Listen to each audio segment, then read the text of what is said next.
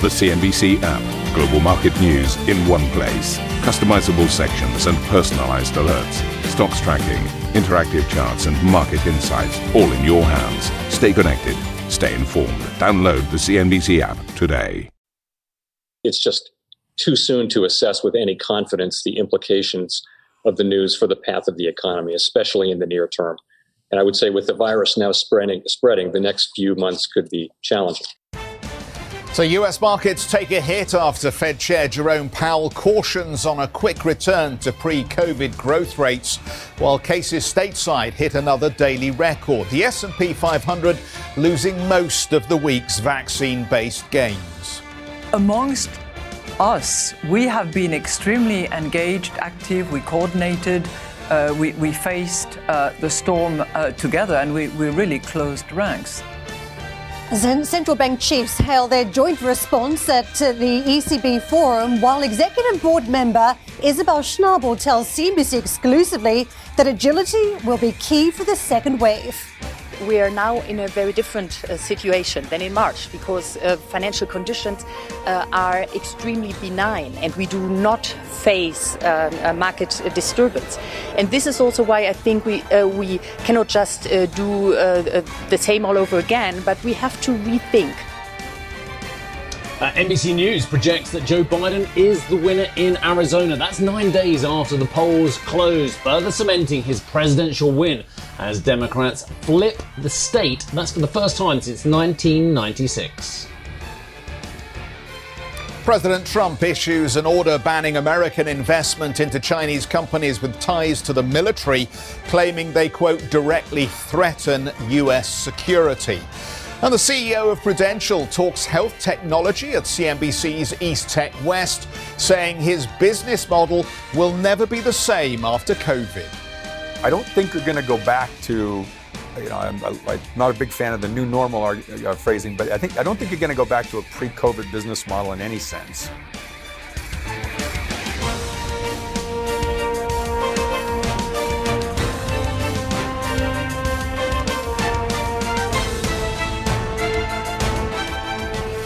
Now, I don't know what a collective is for three of the most powerful central bankers gathered together. A power pod, a QE of central bankers. Have you got a classifier? Trio of bankers. A trio of bankers. Come on, more imaginative than that. A trio of Super Marios. We'll go with that. We'll go with that. Three of the world's top central bankers then have warned the immediate global outlook remains uncertain despite this week's news of a COVID vaccine breakthrough. Sorry to ruin your Friday morning, but Fed Chairman Jerome Powell, ECB President Christine Lagarde and the Bank of England's Andrew Bailey took part virtually in the ECB's annual forum on central banking. Powell warned the recovery would remain muted until people truly feel safe to resume their normal daily lives. The main risk we see today, we do see the economy continuing on a solid path of recovery, but the main risk we see of that is clearly the further spread of the disease here in the United States. We've got new cases at a record level.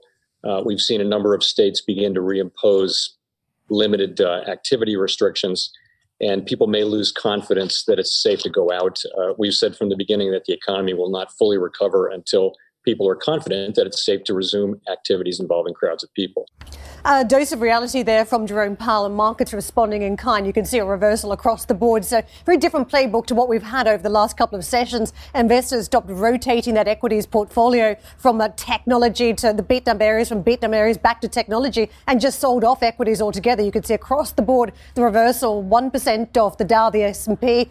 The extent of the falls, 300 plus points for the Dow. Slightly less coming off the Nasdaq, but still being sold off in kind. But investors also paying attention to the rise in hospitalizations in the United States on the back of the increase in COVID cases, looking at some of the language from various parts of the country about more restrictions to tame the pandemic. That was a big negative for markets after the euphoria from earlier in the week about a vaccine being in sight. So just take a look at how we have traveled over the course of the week. It's clearly been a give back trade so far, but markets, as you can see, stronger over the course of the week, about 2.6 6% for the Dow, a little bit less on the S&P, less than 1%. And in fact, for the Nasdaq, given the rotation theme that we've witnessed, it's been down about 1.5%. So let's see how today plays out. But it's worth pointing out the rotation that we've witnessed on US markets has also been beneficial for other trades across in the Asia Pacific, but also right here in Europe, where we've seen a very strong trade. We've still got about 8% on the French market just this week. So very solid gains positioned elsewhere away from some of those US trades.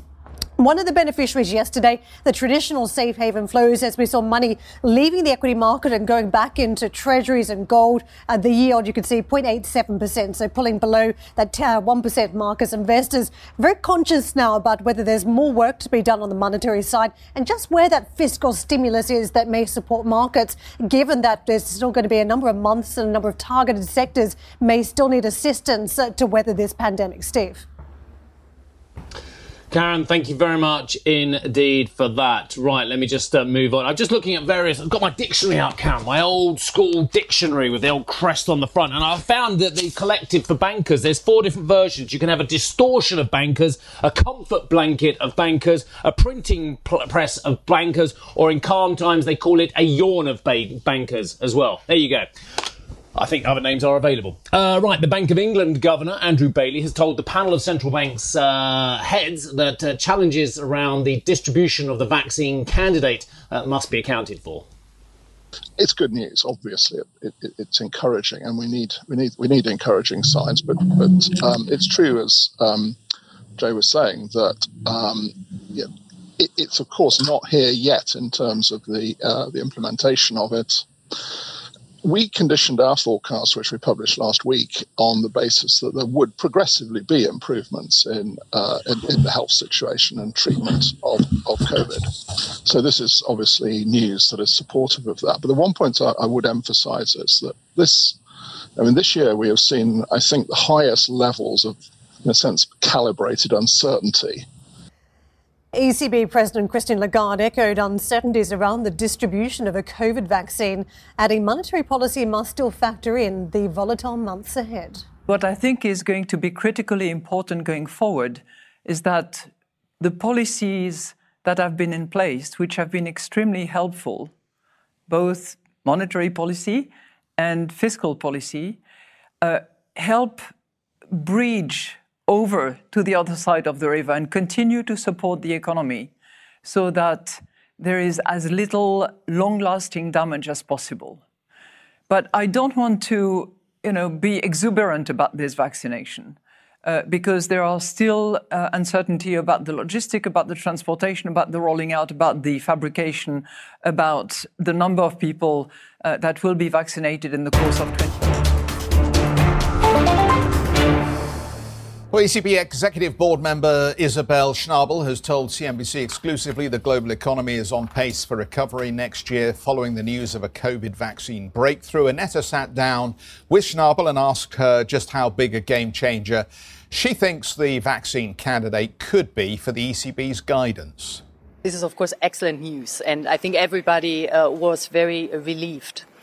I mean, if we look at the economic developments, what we've seen is that there was this very strong rebound, stronger than expected in the third quarter.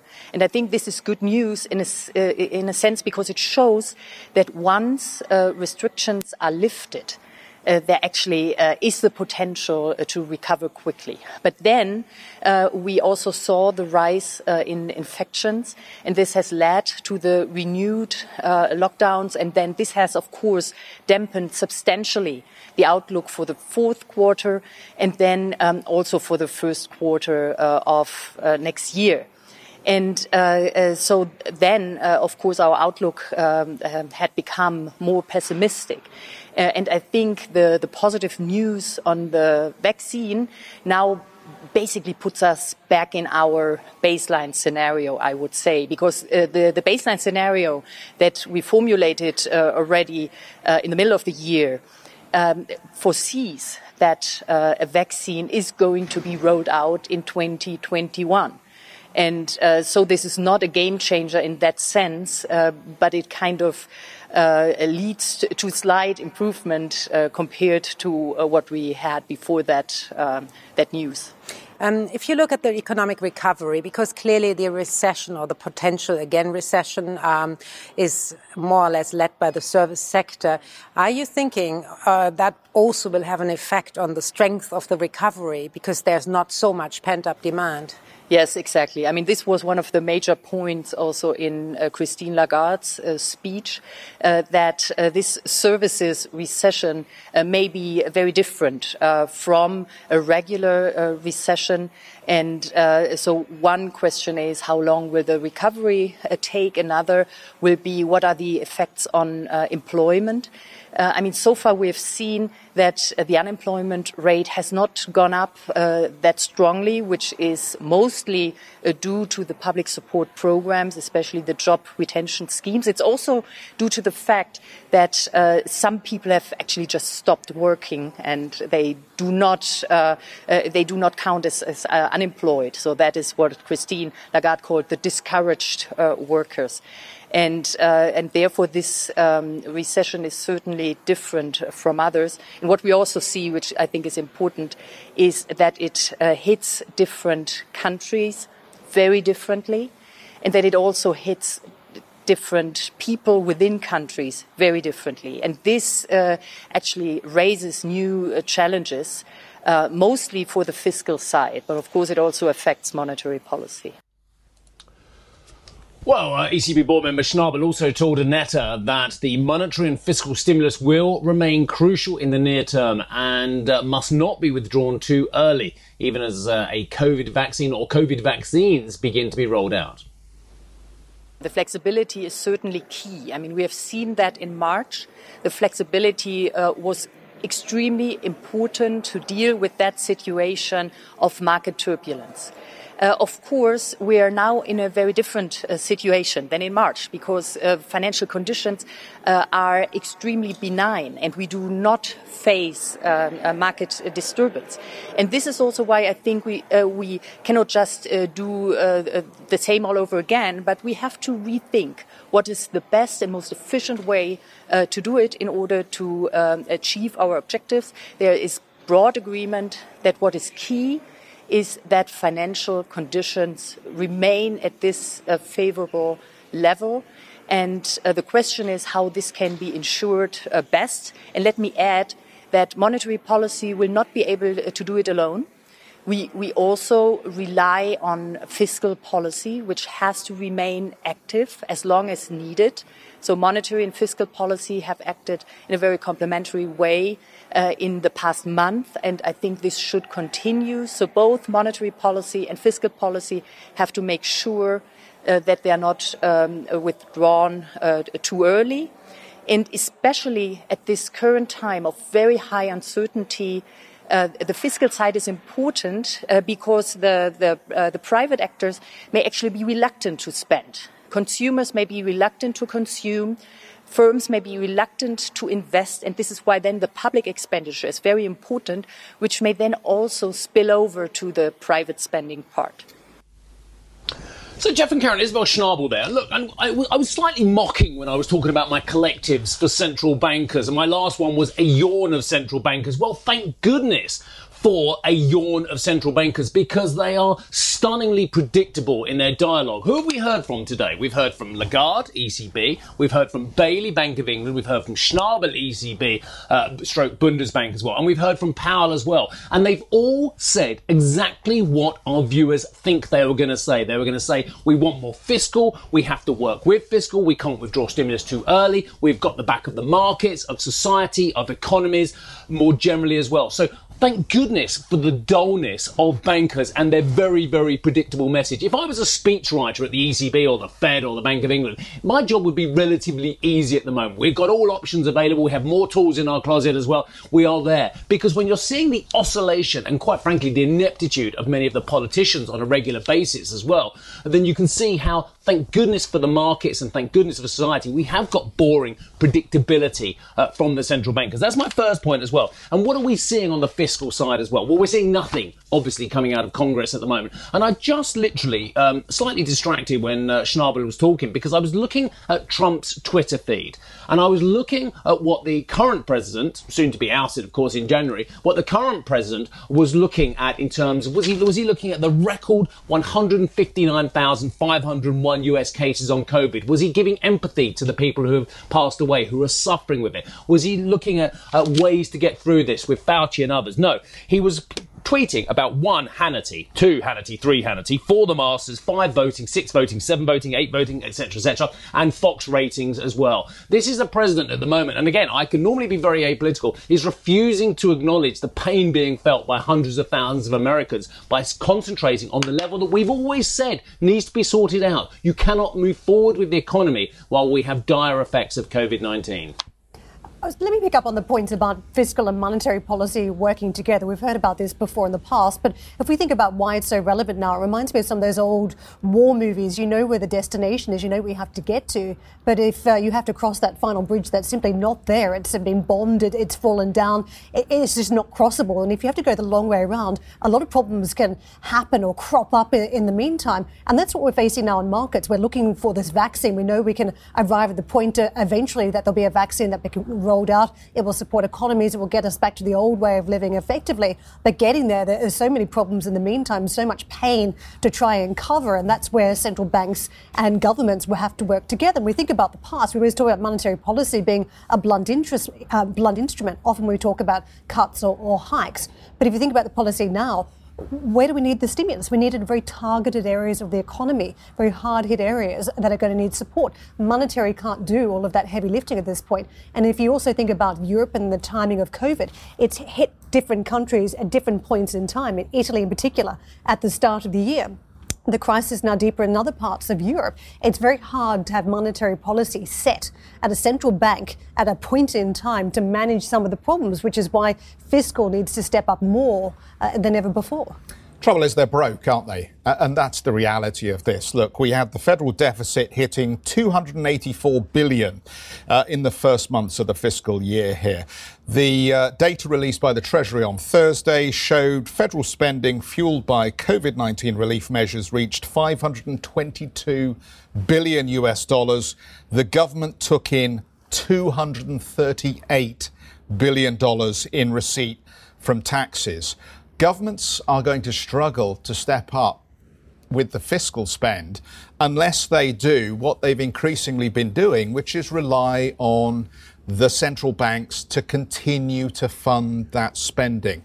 And this is the catch-22. The Fed is already buying $80 billion of bonds every month here. That is providing the crutch for the federal government here to live beyond its means, and governments are living beyond their means. And at some point, surely, some decisions have to be taken about what is saved and what is let go, because on this basis, we're ultimately just going down a path to financial ruin. At some point, the central banks can no longer keep distorting the pricing mechanism in the markets that they operate. Otherwise, we will get to a point where they become ineffective. And that is what we saw in Japan. We don't want Japanification in the Western economies as well. So I think, it's all well and good for them all to sit around the table and say, we can do more. There's more in the toolbox. The reality is they've done a heck of a lot already with balance sheets up around, $11-12 trillion here. We need to start thinking about some other solutions that manage this crisis, but also appreciate that we can no longer burden the next generation, your children, my children, Steve's children, with the debt from the hard decisions not being taken. That's the traditional way of thinking, but we're just looking at funny numbers now. Is there a non-traditional way of thinking? Well, where else is the magic money tree, Karen? Where are we going to shake the tree and get the money from? The view is that if you shrink the economy, allow this economic scarring to continue, that you're never going to get back to where you were pre-crisis, and you're going to have much smaller growth as a result. So if you support these industries so they can grow eventually down the track, you get back to that starting point quicker, so you can minimise the pain and pay back the debts that you're talking about. But otherwise, you've still got these large numbers to deal with, but a much smaller economy to pay off those debts. Where does the money come from to stimulate the the demand necessary to make the economic activity happen. If you start from a basis of heavily indebted anyway, and we start to see the cost of servicing that debt rise, 10-year Treasuries back up at 1% here. If it carries on going, the risk-free rate rises, the cost of servicing all this debt is going to go up. Isn't it interesting that corporate demand for borrowing now is starting to tail off a little bit as rates are rising, because companies are saying, hang on, if we didn't get the money in already, it may be too late at this point. Yeah, the sovereign level, though, you're talking about some sort of bond vigilante. I'm not sure where they are anymore. Have we seen them in recent years? Bond vigilantes have been slain. Well, the trouble is, if you look at the portfolios now that all the geniuses own that are stuffed full of corporate and sovereign debt, a lot of that is now offside already. I think I saw a number saying something like 3/4 of the bonds held in portfolios currently are offside because they were bought at yields that were much lower than they are now, which is terrifying. Ambition to me is about doing better. I think ambition creates a pathway. The best advice I can give to someone starting off a career is don't have a career, have lots of careers, try loads of different things. Talk to people and put your ambition out there. I don't feel that I've hit peak ambition because it's a learning journey. CNBC is where ambition meets opportunity. What does living ambitiously mean to you? Hear it from our CNBC anchors, reporters and global business leaders on CNBC.com. NBC News projects Joe Biden has won Arizona, taking his total tally in the Electoral College to 290 votes compared with President Trump's 217. Meanwhile, Trump continues to refuse to concede as he presses on with legal challenges, claiming voting irregularities. This despite a coalition of federal and local election security officials releasing a statement saying, quote, there is no evidence that any voting system deleted or lost votes, changed votes, or was in any way compromised. Steve. Well, as I mentioned, not hearing it from the president, but the US has set a new coronavirus daily case record. More than 159,000 cases reported, according to NBC News. It's the 9th day in a row that over 100,000 cases were reported. This as California became the second state after Texas to count more than 1 million. That's 1 million cases, one state, 2 states now. And Chicago and Detroit have issued month-long stay-at-home advisories. Well, moving on, the Democratic Speaker of the House, Nancy Pelosi, hit out at Republicans in Washington for failing to prioritize the pandemic response amid the current political stalemate. Stop the circus and get to work on what really matters to the American people, their health and their economic security.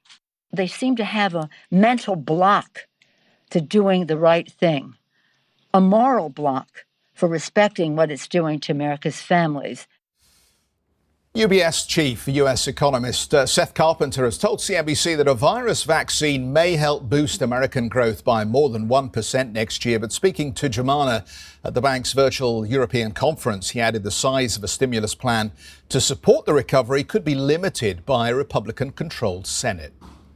So we're actually a little bit pessimistic here, I think, relative to where the market is. So we have written down about a $450 billion package that comes in Q1 of next year. So we've assumed that there's no more fiscal policy in calendar year 2020. And then by the time we get to the beginning of next year, we assume that a slimmed down version of what has been the Senate Republican plan, so about $450 billion. My sense, talking with clients globally, is that the market is probably expecting something closer to $1 trillion. So it would take a real outperformance relative to my expectations for it to be an upside risk to the market. Now, I will say, our number of 450 assumes that the Senate remains in Republican hands on the possibly unlikely chance that the Democrats get control of the Senate. Then I think you might be looking at roughly twice that, so not quite $1 trillion. So you would really need the Democrats to take the Senate to ratify market expectations, I think. And certainly it's something that the Fed have been quite vocal about. We heard from Chairman Powell last week, and he emphasized yet again that he would like to see more done on the fiscal stimulus front. In the absence of that, people are expecting the Fed to provide even more stimulus come the December meeting. What do you think the Fed can do here? What more tools do they have in their toolbox to sort of tide the economy over into next year? That I think is the tricky question right now. So Powell and in fact central bankers globally before the COVID shock were clamoring for more fiscal policy, and then the COVID shock only made those cries that much more clarion. And I think part of the reason is that the number of tools left for the Fed are actually quite limited. So the Fed has got short-term interest rates to zero. They've ruled out negative interest rates. They promised to keep interest rates at zero for as long as they possibly can until inflation comes back. So that tool is exhausted. Their special lending facilities, they've sort of declared victory by virtue of there not actually having been much take-up. So those tools seem like they're exhausted. And so all they have left are their asset purchases, the QE purchases.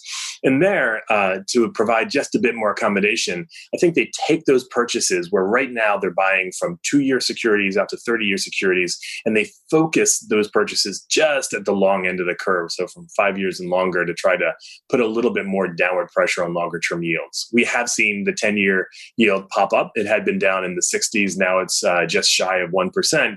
So at the margin, they could probably provide just a bit more accommodation that way. One of the other things that emerged this week is the news of a potential breakthrough in a vaccination that's been met with euphoria by markets and with everyone alike, really. I think all of us want to see the end of this pandemic. What does that breakthrough mean for your forecasts, and how does the rollout of the vaccination affect the trajectory of the U.S. economy in 2021? Key question. So the two biggest uncertainties coming into the fourth quarter were what was going to happen with the election and what was going to happen with the virus and the vaccines. I think the news from Pfizer was very encouraging. The 90+% efficacy rate very much exceeded at least our analyst expectation for where efficacy was going to go. And it gives you this possibility for an early vaccine scenario. So what we said was, under the baseline, things take time, there are setbacks, efficacy rates might be in the 50 to 60% rate. Under that scenario, reported COVID cases in the United States probably don't fall to zero or close to zero until the fourth quarter of 2021. The news this week says there's a different path. We might get a situation where reported cases of COVID in the United States fall very close to zero in Q2 of next year. That 6-month difference, that 2-quarter difference matters a lot. It means an extra 1 to 1.25 percentage point gain in GDP next year. To put that into complete numbers, under our baseline view for a President Biden with a split Congress scenario, we're looking at something like 2.75% growth next year.